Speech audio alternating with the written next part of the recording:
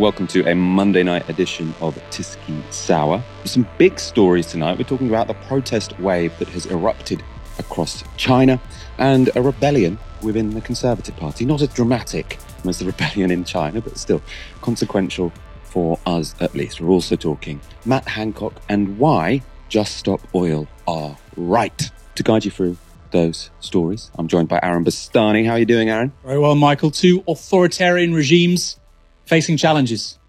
That of Rishi Sunak and that of Xi Jinping.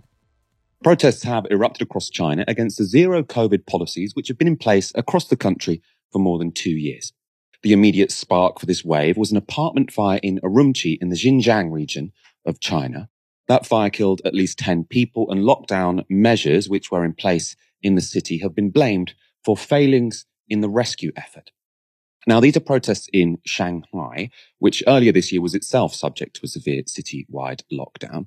Now, people there were chanting, "Down with the Chinese Communist Party, down with Xi Jinping, lift lockdown for Xinjiang, lift lockdown for all of China." They're also singing the Internationale.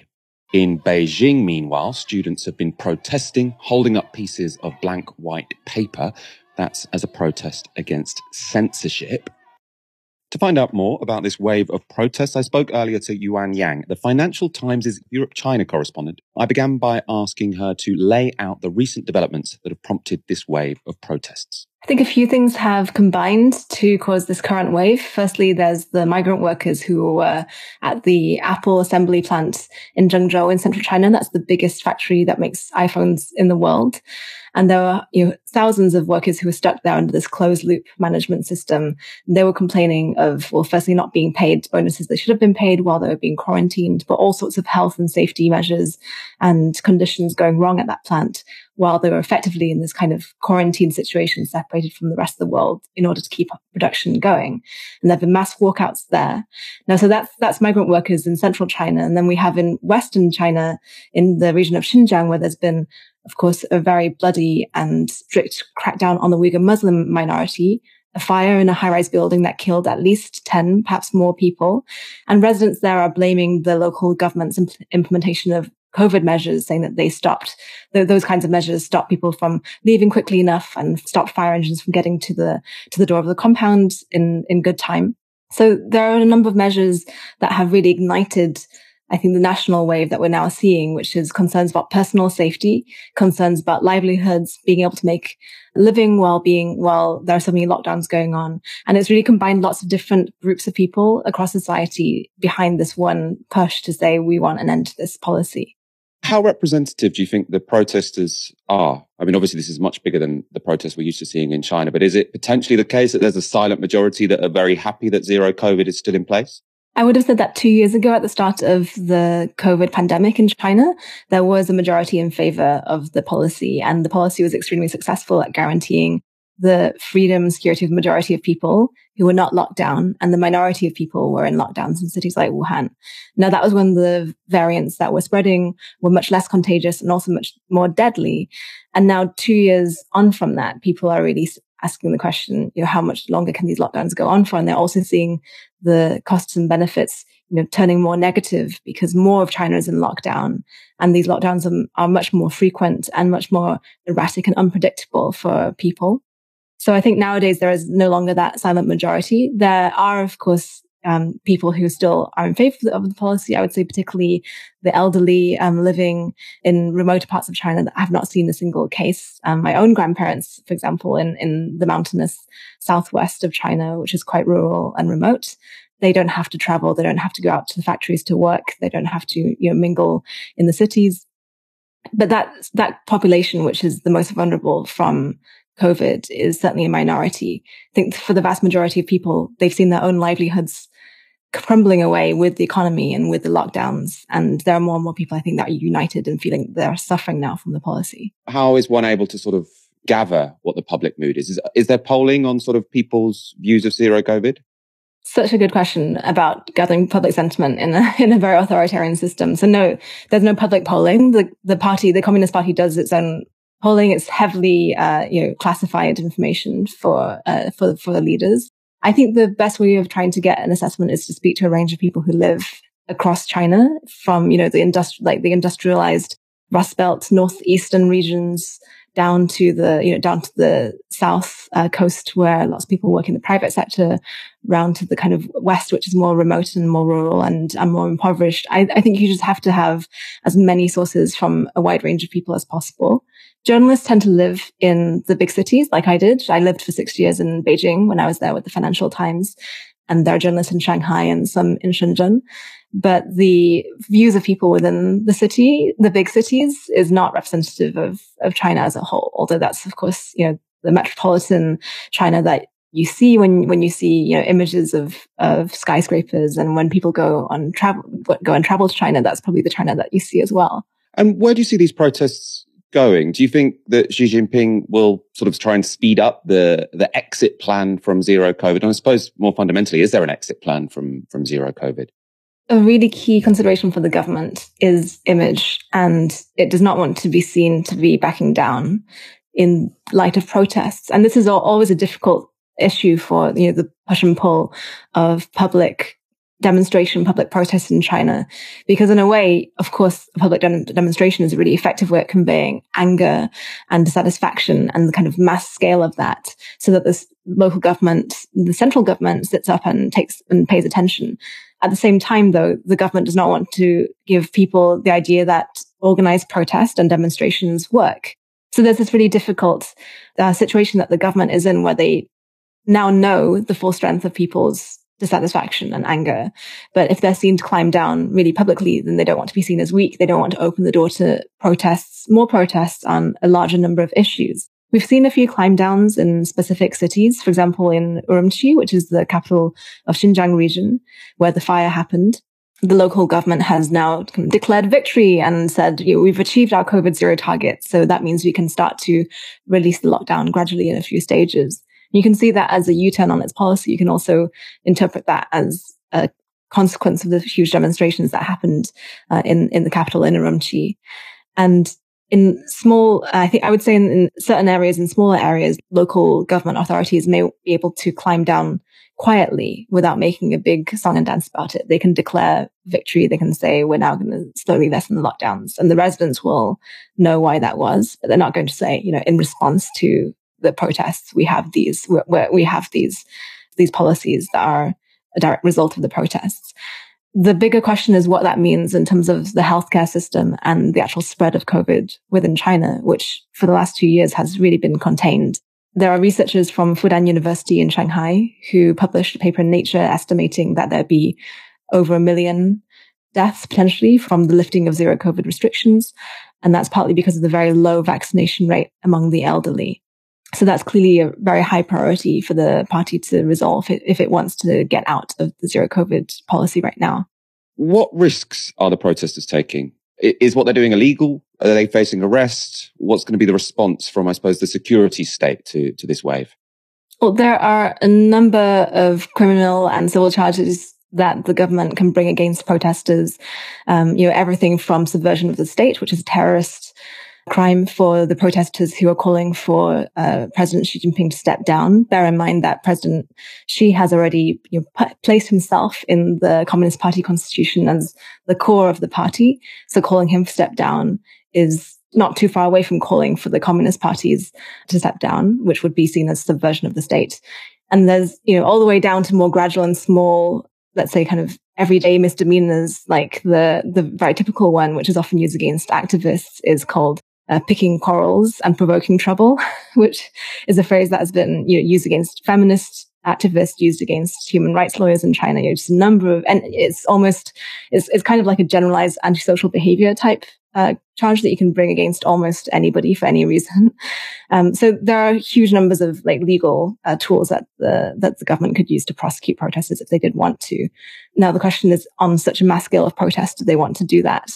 And do they risk making martyrs out of people who've been prosecuted, especially when there are so many people taking to the streets from a cross-section of society, from urban elites to students to workers in factories? I think the risks that protesters are taking are very high, but also that just goes to show how much resentment and much kind of popular solidarity and anger there is over the policy.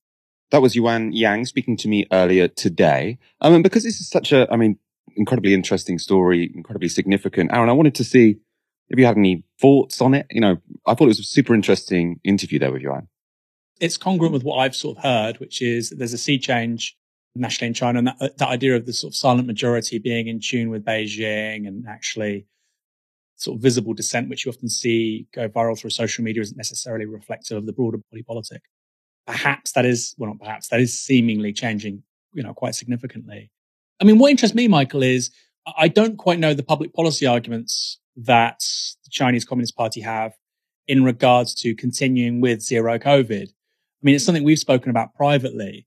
Do they look at, for instance, productivity losses with regards to long COVID and think actually it makes sense for another year or two to lock things down and adopt a very different approach on this to say what you have in Europe and the US? I would like to see their reasoning. I would like the Chinese Communist Party to show their working when it comes to why they have such a different approach. Because I struggle to believe, and I could be wrong, but I struggle to believe it's entirely done out of intellectual laziness. Or we did this during the crisis and the height of the pandemic, we'll keep on doing it. I feel like there must be more of an explanation behind it. Sadly, Michael, neither of us are Mandarin speakers, and we don't have, well-seated sources within the Politburo. So we don't know. But for me, that is a really interesting key question. What is the public policy reasoning behind this, right or wrong? And by the looks of it, it looks like it's very wrong, but I'm intrigued. No, it is super interesting. I always think the best way to approach sort of Chinese politics is with humility, because I think often in the West, sort of people look at it as, it's just an authoritarian, terrible regime. Let's hope it falls. It's a bit more complicated than that. Also, it's had extraordinary achievements. I think it's kind of worth trying to understand what's going on instead of just sort of imposing our own frameworks on everything and saying, oh, great, this is a protest, it's going to overthrow everything. I imagine the sense I get is that people, shouting overthrow Xi Jinping, overthrow the Chinese Communist Party.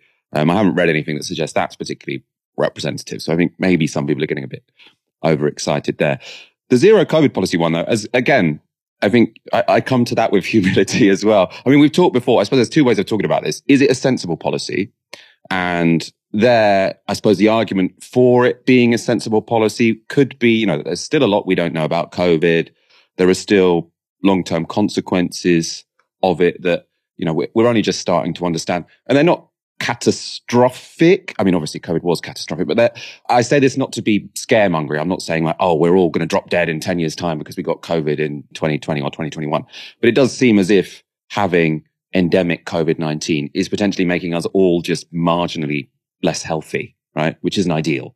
So if you can keep it from circulating until we massively improve the treatment for it or the vaccines for it, et cetera, then I think there could be an argument for it. It seems at this point that potentially it's more of a political argument for why they're keeping it. And what Yuan said there, I think, is interesting in terms of older people and younger people. And potentially what we're seeing in China now is a big division between the people whose interests are in keeping zero COVID and people whose interests aren't in zero COVID. We often talk in this country about how, policies that we adopted during the COVID-19 pandemic were mainly focused on sort of stopping the young moving about, right? People who were least at risk from COVID-19.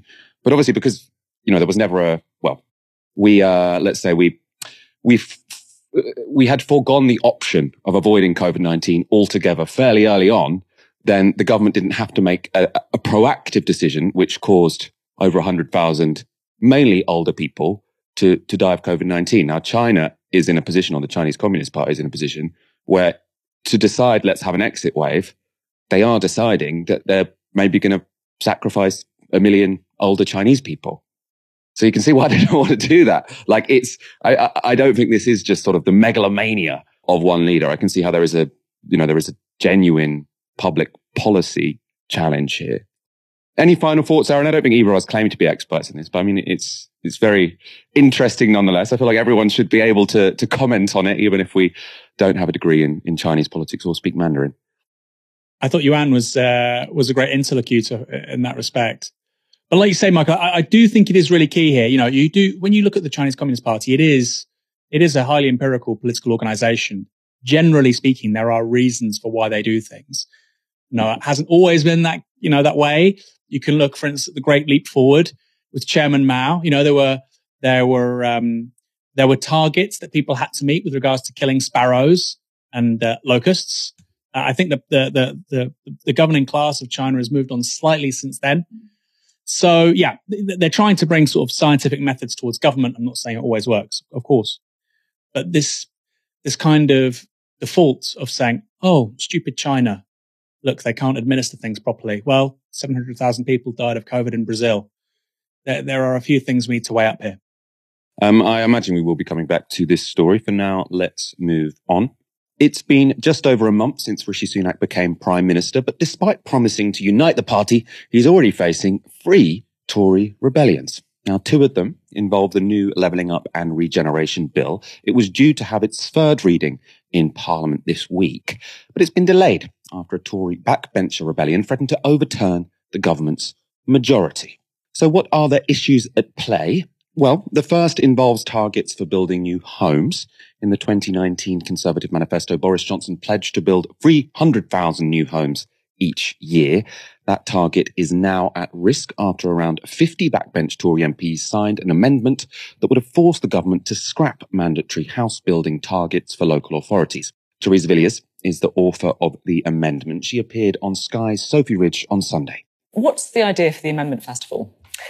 The amendment is to return local control over planning decisions to local communities. These targets, I think, are based on 2014 out-of-date population figures.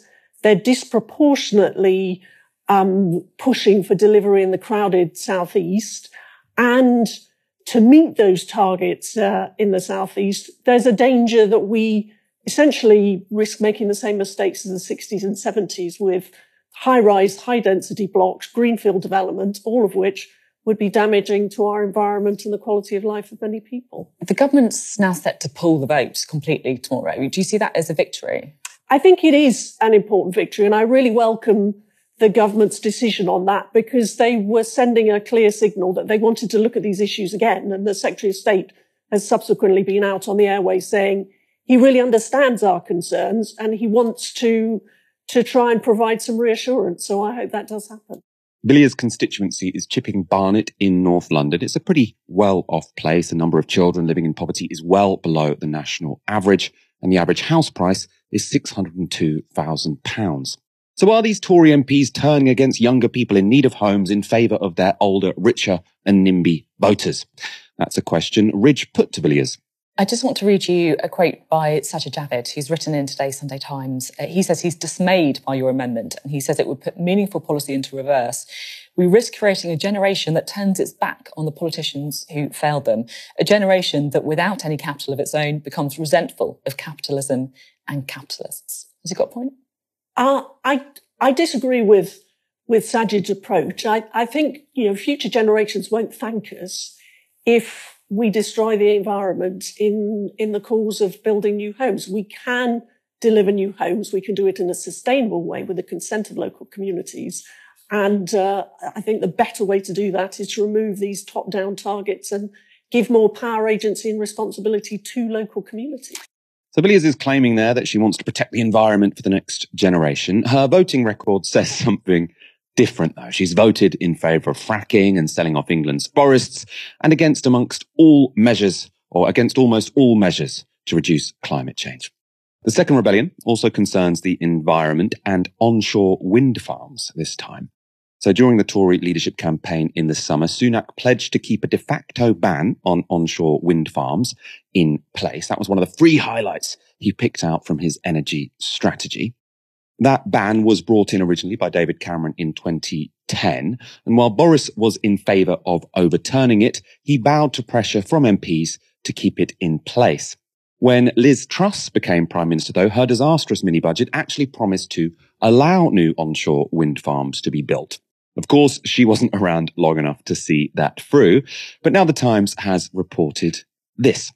At least 30 Tory MPs, including Boris Johnson and Liz Truss, now back an amendment to the Levelling Up and Regeneration Bill that would force the government to end the ban on new onshore wind farms.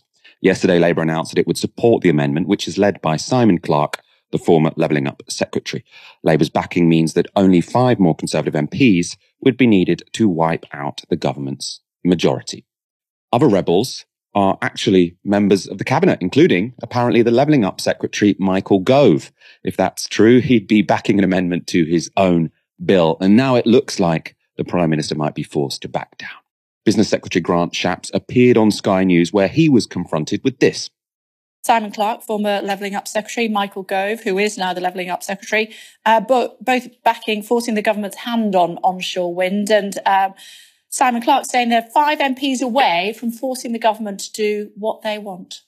I don't recognise it in those terms at all. Simon Clarke has put in an amendment, which I haven't studied all the ramifications of yet, but actually essentially saying exactly what I said to you, which is that local people ought to have a very, very keen say in this, which is indeed government policy. There are always different ways to skin a cat, as it were, but we'll have a close look at what's being proposed. But sounds like the government might be backing down on this one. No, exactly what we've said all along. In fact, Rishi Sunak said the other week, where onshore happens, it needs to happen with local he said he was agreement. Against it. He said he was against any further onshore wind. He said that to me during the summer. I think you're being far too black and white about this. I've always said... Yeah, I absolutely pressed him on it, and he said he was against it. He said he'd spoken the day before, and he said he was against onshore wind. So I've always said, and indeed he has always said, where onshore wind happens, it needs to happen with local consent. Obviously, more onshore wind would mean better energy security for the UK, and it's popular with voters too. This YouGov poll from October shows that 77% of all voters and 73% of Conservative voters are in favour of new wind farms in their local areas. Only 17% of voters would oppose new onshore wind. It looks like Sunak is likely then to be forced into 2 U-turns in a single week, a fact that will please Boris Johnson and his supporters. In a separate article this weekend, The Times reported this. Johnson's challenge in particular represents the beginning of a new phase in their relationship. Until now, the former Prime Minister had been publicly supportive of Sunak, but allies say he will become more robust in his interventions in defending what he sees as his legacy issues, including levelling up. His supporters are convinced that Sunak will fall and that Johnson will replace him, with the May local election seen as a focal point. We're not going quietly, one backer of Johnson said. They won't be able to get any legislation through. Aaron, that idea that Rishi Sunak is going to fall and Boris Johnson is going to replace him seems a little bit far-fetched. But there is a very interesting, I think, factional struggle going on in the Conservative Party now. I think the Boris Johnson side is sort of trying to pose this as being the pro-growth and the anti-growth coalition. So the pro-growth Tories want onshore wind. They want to build new houses. They want planning reform. And the anti-growth Tories, what they are is essentially the representatives of British NIMBYs, so people who say not in my backyard to any development. They don't want housing targets. They don't want onshore wind. And this is now, we're sort of told, a new factional battle, dividing line within the Conservative Party. How significant do you think this could be for the rest of this Tory government?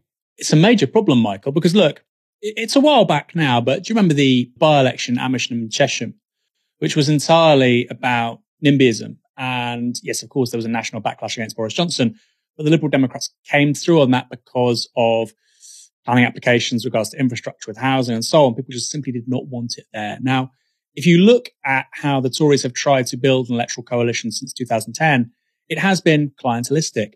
It has been big business, older voters, hence the pension triple lock, and homeowners, particularly in its southeastern kind of heartlands, at least until 2019, when it had that breakthrough because of Brexit, really, and the so-called Red Wall. But before then, those heartlands were critical for them, the home counties. And I think this is one of those policy areas where it sounds nice to say, yeah, we want growth. We want to build more houses. We want to, build on the green belt. But actually, you've got 50, 60 Tory seats in play, which would always be a challenge for them. They would never really want to do that. But given the fact they're also looking at a spanking in the Red Wall from Labour, all the polling right now shows them losing dozens of seats up there too. It would be very strange and surprising for them to be perceived as letting down their base to such an extent. So yes, we need housing in this country. We particularly need housing in the southeast because, of course, that's where all the growth happens. It's not a good thing, but that's just how it is. And hence that's where an overwhelming sort of majority, proportionally speaking, of housing demand is. It's in the southeast, not just in London, Greater London, places like Luton, Reading, bits of Kent. They're growing really quickly. And that's where we need those homes. And what I found really funny, Michael, is the way that Teresa Villiers talked about the whole thing. You know, we don't want to be building over our countryside. Yes, we need homes, but we shouldn't be destroying nature. Her constituency is High Barnet, Michael. They have an H&M there. They have a Robert Dias on their high street. I've been there. You know, the way she's talking about it makes it sound like the Outer Hebrides. Personally, I'm of a view that we should actually build as much density in seats exactly like hers, as much density as possible. Skyscrapers. Every single brownfield site in Chipping Barnet or High Barnet should be built upon. And then, yes, if we're serious about meeting climate targets and ecological restoration, we probably need to revive rainforests and marshes in places like Wales, in the Scottish Highlands, in the southwest of England, for instance, in the moors. So I find it a very strange calculation. So we need to preserve nature when you're talking about somewhere in Zone 4 London. She means a golf course. That isn't nature, Teresa. No, I think that's so well put. I mean, there's just this bizarre obsession with saving fields.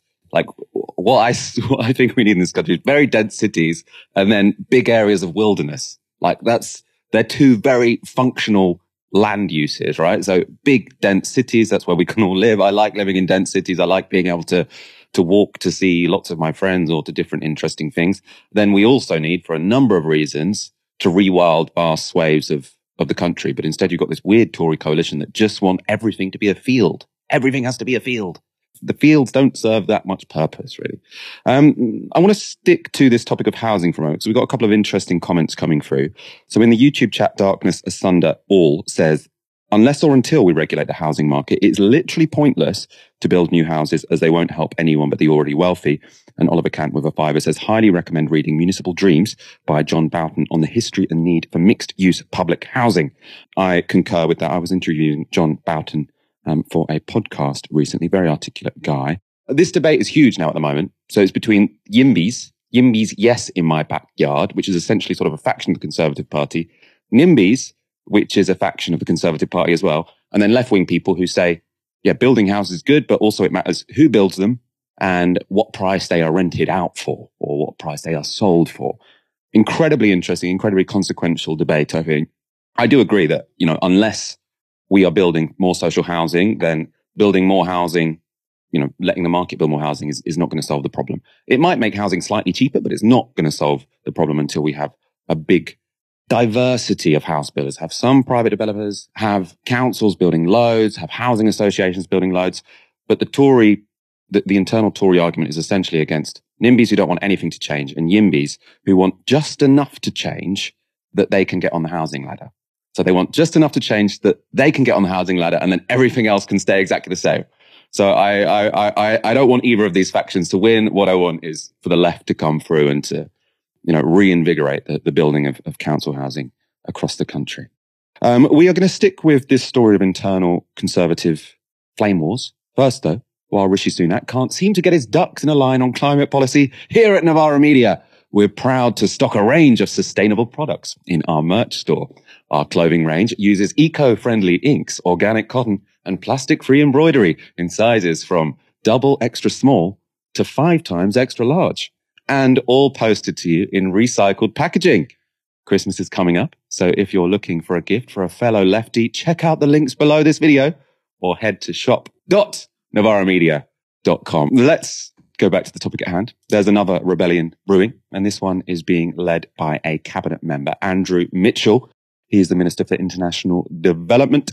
Under Boris Johnson, Britain's international aid budget was cut from 0.7% of GDP to 0.5%. That translated into a reduction of £4.6 billion. It was supposed to be a temporary measure to balance the books after the pandemic, but in his autumn statement, Jeremy Hunt kept it at the lower rate.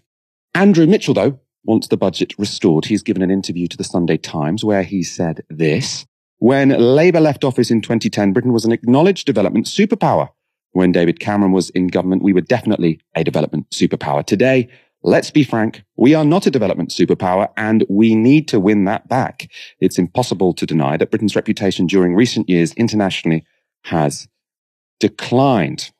He goes on, short of installing myself in Jeremy Hunt's bedroom and lurking under his bed, I don't think I could have lobbied more trenchantly.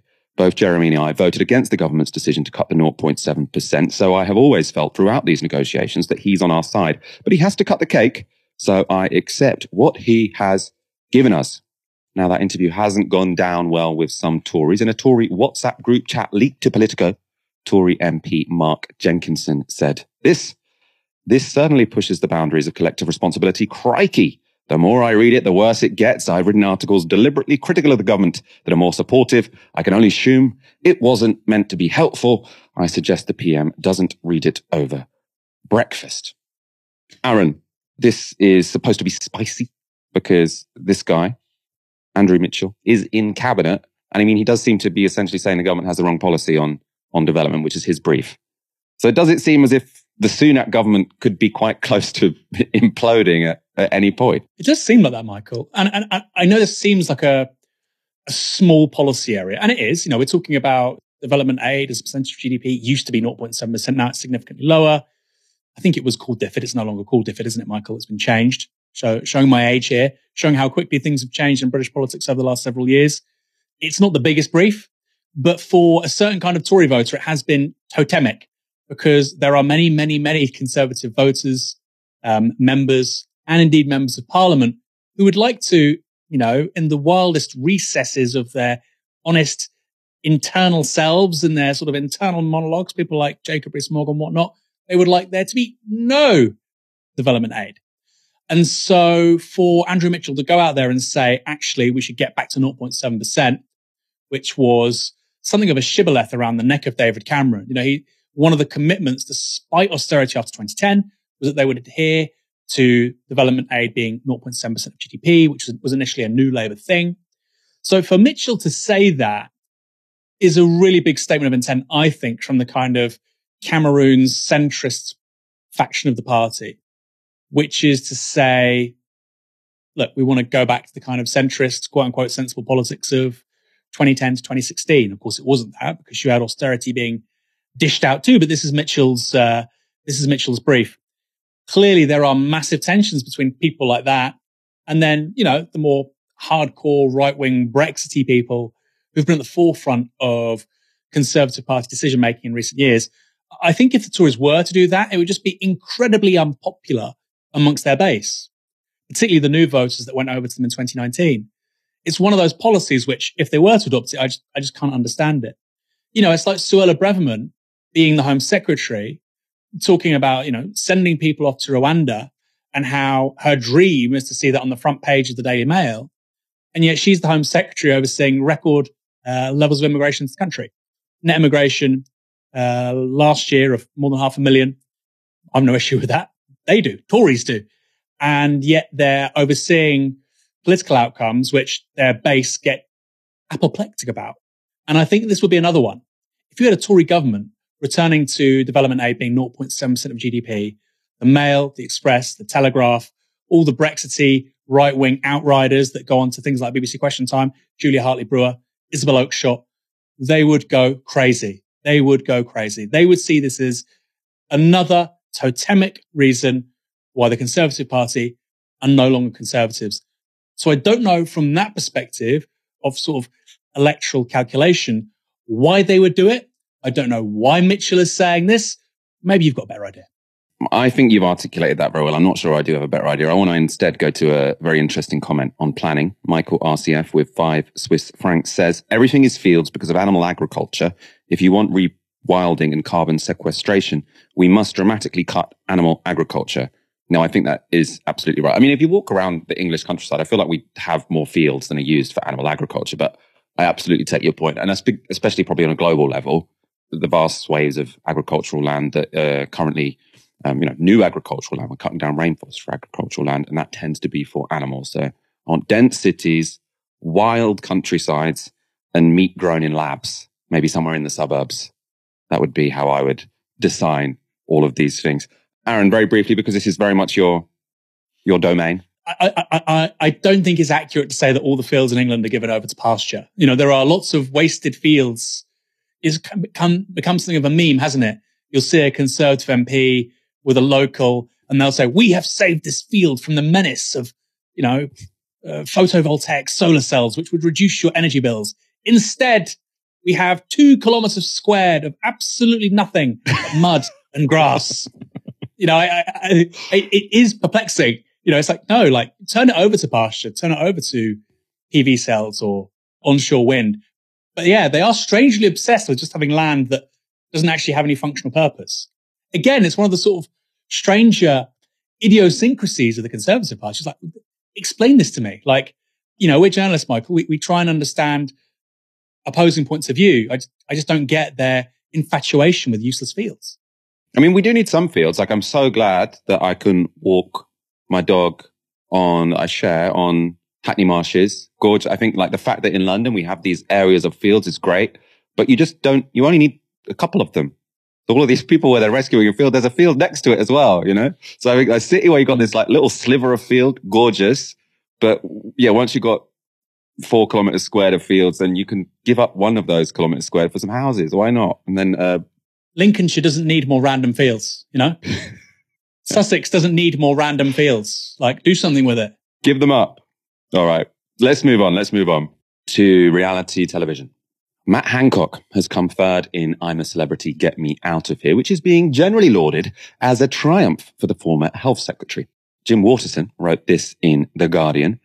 Voting statistics released by ITV on Monday show how Hancock's decision to join the show, driven by a supposed desire to promote dyslexia to a wider audience and a reported £400,000 fee, paid off. In the final, he won 22% of the public vote. While ITV does not reveal how many members of the public take part in I'm a Celebrity polls, the number of people who voted for Hancock is likely to be substantially higher than the number of people who voted in this summer's Tory leadership election. Hundreds of thousands of Britons apparently repeatedly spent 50p on a premium rate phone line or sent text messages to express their support for Hancock.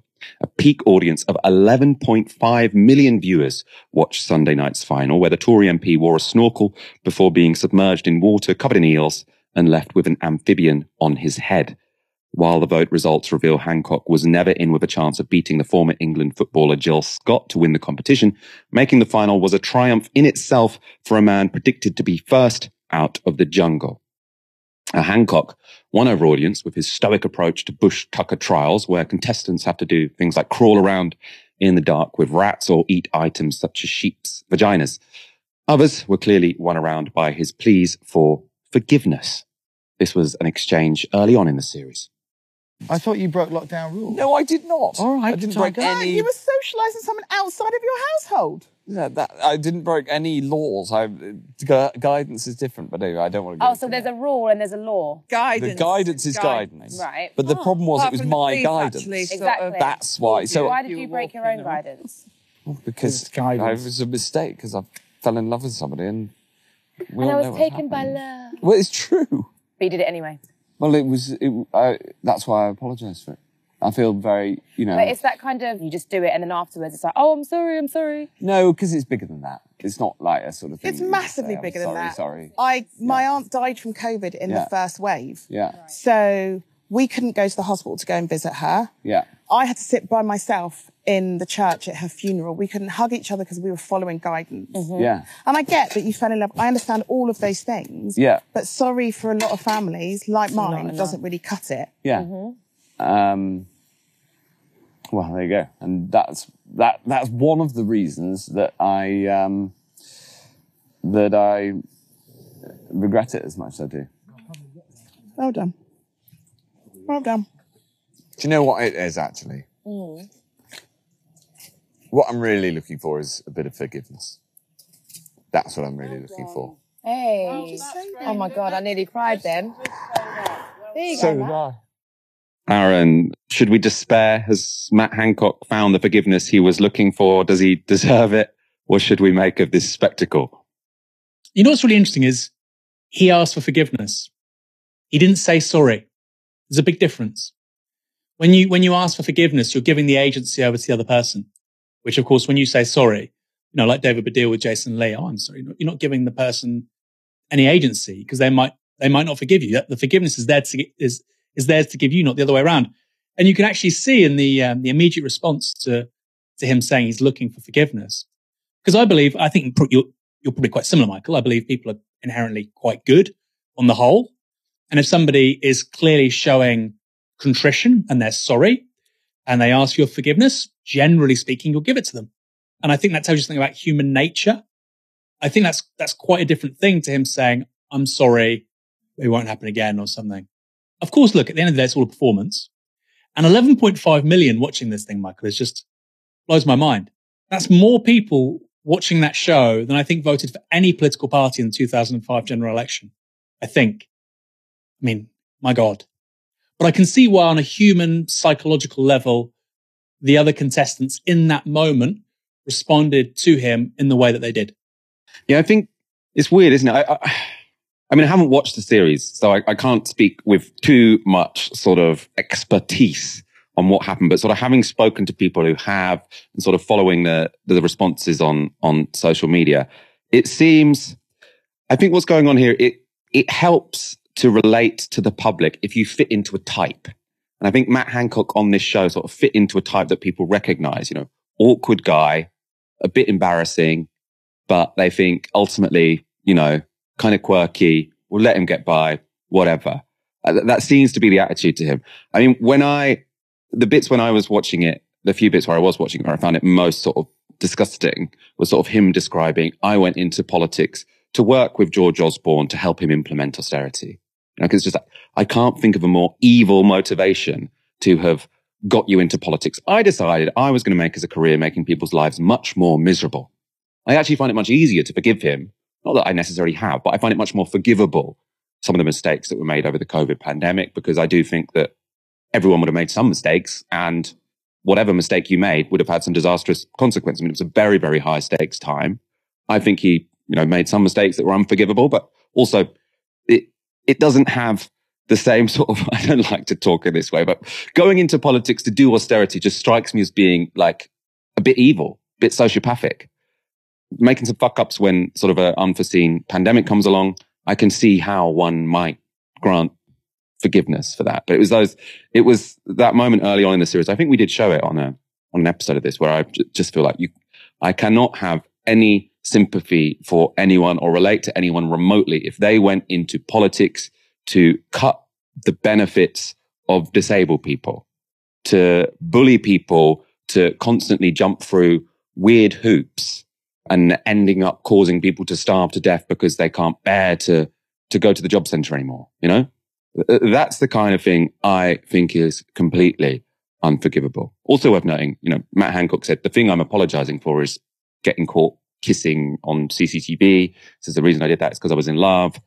There is no sort of policy area that he has apologized for. The forgiveness is for kissing the girl. So it's not the most humble of attitudes. Aaron, any final thoughts on Hancock on I'm a Celebrity? Yeah, your points about him living up to a certain archetype, which is, we've all met somebody like that. Not especially impressive or charismatic or handsome or, front foot forward, but kind of he's quite disarming, unimpressive. How could somebody like that oversee such incredible pain and suffering? It brings you back to a phrase, the banality of evil. Yes, people like Matt Hancock have overseen terrible things, actually. Far worse than what he did, by the way, as Secretary of State for Health. Your point as well about him wanting to enter politics to help George Osborne to implement austerity is so, so important, Michael. You hear it all the time. Conservatives will say, look, nobody goes into politics to be a bad person, just like Labour MPs, just like the Lib Dems or the SNP. We're in it for public service. We're here to serve the public. And I really don't quite understand what that means when you were serving in the Conservative Lib Dem coalition between 2010 and 2015, and we had 150, 160, 170,000 excess deaths as a result of austerity. What was the public service? To who? It wasn't a public service. It was a certain faction of the ruling class benefiting from about 20 to 25% of the rest of the country being absolutely screwed. And you were the people administering that and doing the PR and talking to camera and talking to the newspapers and the radio every day so that that stuff could happen. It could get, past the British public, and some people could make their profits and other people could freeze to death in their homes. So yeah, that idea of public service, I just find so puzzling. Who are you helping? Who are you serving? It's certainly not the public. It's a very small group of people. But like you say, I think Matt Hancock, in an almost not unique way, because there are other people like him, but he's such an explicitly mopey, unimpressive, disarming person. I think that's why he gets away with it. Many other Conservative MPs, or just MPs generally, they wouldn't have found the same kind of response as he did. The most obvious thing that comes to mind is if George Osborne went on I'm a Celebrity, Get Me Out of Here, I don't think he would have had the same reaction. Or David Cameron, actually, because they don't give off that sort of inadequate and kind of know it vibe that Matt Hancock does. Let's move on to our next story. Just Stop Oil have kicked off 2 more weeks of protests in London. They began in Shepherd's Bush, West London, when 13 activists brought traffic almost to a standstill by slowly marching along a main road. Later, a separate protest took place in central London. Again, the activists slowed traffic by marching from Trafalgar Square to Aldwych. Now, Just Stop Oil are demanding that the government halts all new licences for gas and oil production and exploration in the UK. The group's tactics recently led Tory MP Gareth Johnson to ask Rishi Sunak this question at Prime Minister's Questions. Mr. Speaker, last month, Just Stop Oil clambered up the Dartford crossing, causing chaos for days. They then attacked artworks, the M25, and anything else to cause misery and mayhem. Yeah. These people are not protesters, they are criminals. Will the Prime Minister therefore consider making Just Stop Oil a prescribed organisation so that they can be treated as the criminal organisation they actually are? Just Stop Oil clearly aren't a terrorist group that needs prescribing, so it would be pretty bizarre to ban them. But a Times article has revealed that Sunak intends to clamp down on Just Stop Oil, and hard. So it reports this. Number 10 sources say that incredulous Sunak confronted officials 2 weeks ago when protesters closed the M25 and said, "This is ridiculous. Why are the police not arresting people?" He has ordered Suella Braverman, the Home Secretary, and Chris Philp, the Police Minister, to summon police chiefs and police and crime commissioners to Downing Street this week to press for them to use every power at their disposal to remove protests that are causing mayhem. The police must fully enforce the law, a senior source said. It goes on. So far, 1,869 protesters have been arrested since March, including more than 700 members of Just Stop Oil since the beginning of October. But aides say Sunak thinks much more needs to be done to end the rule of the protester once and for all. Under Number 10's Operation Get Tough, the Prime Minister has also called for the guidance issued to frontline officers by the College of Policing to be updated to reflect the additional powers afforded to the police under the Police Crime Sentencing and Courts Act 2002 and set out clearly how the police should use these powers. Of course, there's no denying that Just Stop Oil's tactics are disruptive, but do their demands warrant their actions? Well, in short, yes. The International Panel on Climate Change's first report was released in 2018. It showed that in order to limit climate change to 1.5 degrees Celsius this century, greenhouse gas emissions must reach zero by around 2050. That limit of 1.5 degrees warming was agreed by meetings of the G7 and G20 and at COP26 in 2021. And the 2015 Paris Agreement and legally binding international treaty signed in 2015 contains a commitment to limit climate change to, quote, well below 2 degrees Celsius, as well as to, quote, make efforts to keep it to 1.5 degrees. But to do any of this, we have to make real efforts to limit oil and gas production. An obvious way to do this would be to commit to opening no new oil or gas reserves. This is UN General Secretary Antonio Guterres speaking at the launch of the third IPCC report earlier this year. Climate activists are sometimes depicted as dangerous radicals. But the truly dangerous radicals are the countries that are increasing the production of fossil fuels. Investing in new fossil fuel infrastructure is moral and economic madness. In 2021, the International Energy Agency released their roadmap for achieving net zero by 2050. It's a detailed plan of exactly what would need to change around the world to achieve this target. If followed, they say it would mean this.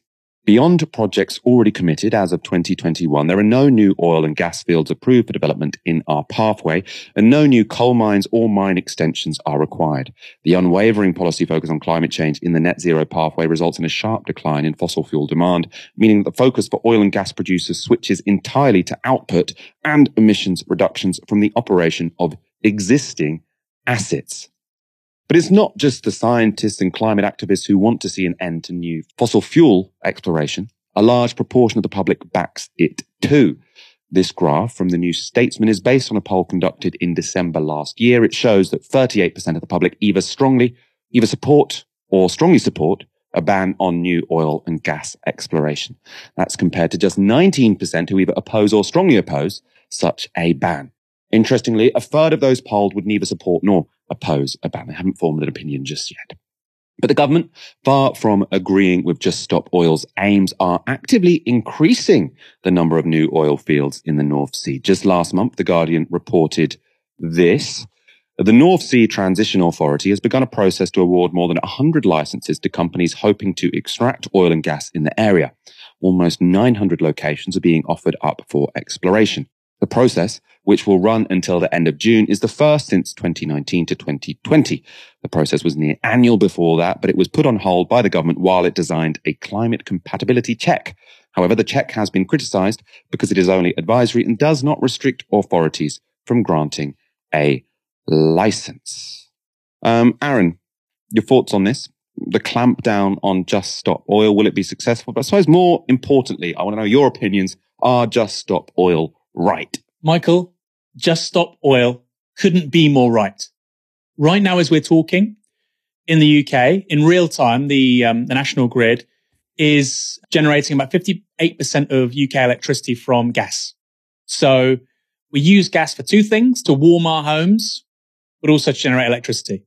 Now, to warm our homes, it's very hard to replace, and it's going to be with us for a while yet. But realistically, we could be at a place where we're using gas to generate between 0 and 10% of electricity. Like I say, right now, this moment, 58%. Over the course of the last 12 months, it's about 40%. So we shouldn't be using gas to generate electricity at all.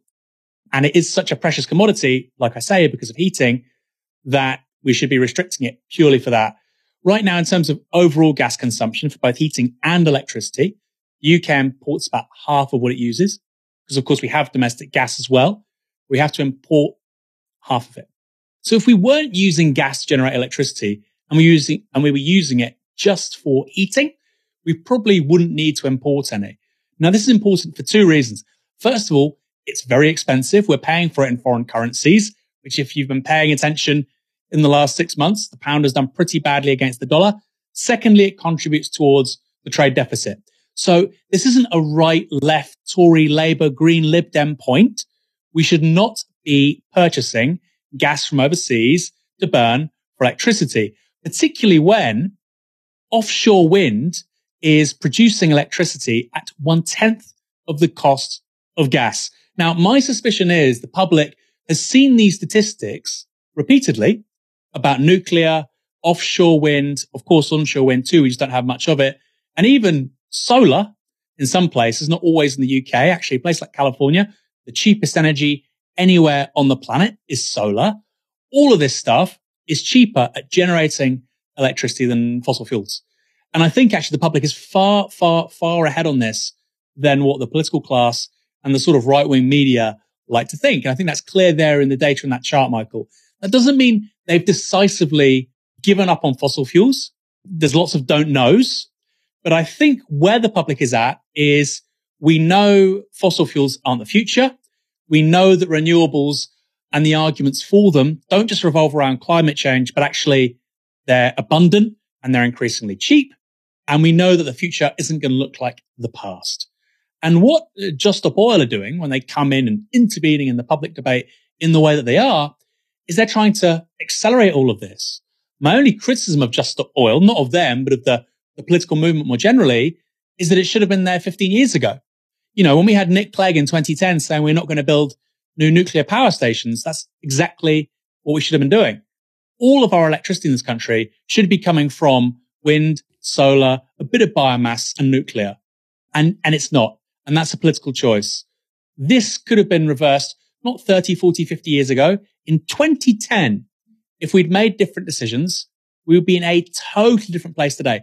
And I think Just Stop Oil doing what they're doing, hopefully put us in a much better place by 2030. Straight on. We've got a bit of good news for you. The Communication Workers Union appears to have won its dispute with BT over pay and conditions. The union has recommended their members accept a new offer of a £1,500 permanent cost of living pay rise. If they accept it, that increase would go to everyone who earns £50,000 or less. The Guardian has reported this. The deal means that all of BT's approximately 58,000 frontline workers, including call centre staff and engineers, will benefit, as will about half of the managers in its UK operation. The company, which said that overall 85% of its UK-based staff would benefit from the cost of living pay rise, employs about 100,000 staff in total. The new pay rise is on top of the £1,500 that was awarded to all staff in April. The union said that the two pay rises mean that staff will be between 6% and 16% better off, with a typical employee receiving 9% more pay. Andy Kerr, Deputy General Secretary of the CWU, said this: "I wish to pay tribute to our members for coming out to strike in such serious numbers. Their determination has moved BT into a position where they could no longer ignore the case for a consolidated pay rise. Without such unity, the company would have offered a cost of living bung at the very best." Aaron, your quick comments on this. I know you've been covering CWU strikes quite a lot this year. What do you make of this? Well, it's a shame it's quick because it's a great story. We don't have enough good stories to talk about in the UK at the moment. But it is fantastic. Just to show you how bad BT are, particularly on their call centre workers. I think the average call centre worker with BT was earning in low 20s, about 20,000, 21,000, 22,000. You also had on strike the engineers obviously go out and fix, critical infrastructure when it comes to the internet in this country. The call centre workers are on significantly less, low 20s, engineers on about 35-ish. In the call centres, Michael, there were food banks. When you're an employer and you have to set up food banks in the place of work where you're employing people, probably a hint, you give them pay rise. So this is fantastic news. But it does beg questions, Michael. When you have a company like BT, which I think last year, after tax, the best of my recollection, made about £700 million profit. When it takes industrial action and public shaming of the kind that the CWU have executed, what does it say about BT? You make those kinds of profits, you give out huge dividends. Actually, I think 700 million may have been the dividend. The profits may have been even more. You have those numbers, and yet actually you're perfectly happy for your staff, without which your business wouldn't even function, to use food banks. So obviously it's fantastic. It shows the value of industrial action and strikes. More workers should use those tools, but you don't get something for nothing from the kind of boardroom bullshitters that we see at BT and elsewhere, like, of course, Royal Mail. You have to fight for every last penny. Well done. What a great note to end tonight's show. Aaron, it's been a joy being joined by you on a Monday evening. Thank you, Michael. My pleasure. I'll be back next Monday, I believe. I think. So look forward to that. Whoever turns up on the night, I'm always delighted to see them. I need to look at our schedule, I think, so I know who I've got coming up. Thank you, everyone, for your Super Chats tonight. We'll be back on Wednesday at 7 p.m, so make sure to hit subscribe if you haven't already. For now, you've been watching Tysky Sour on Novara Media. Good night. This broadcast is brought to you by Novara Media. Go to novaramedia.com/support.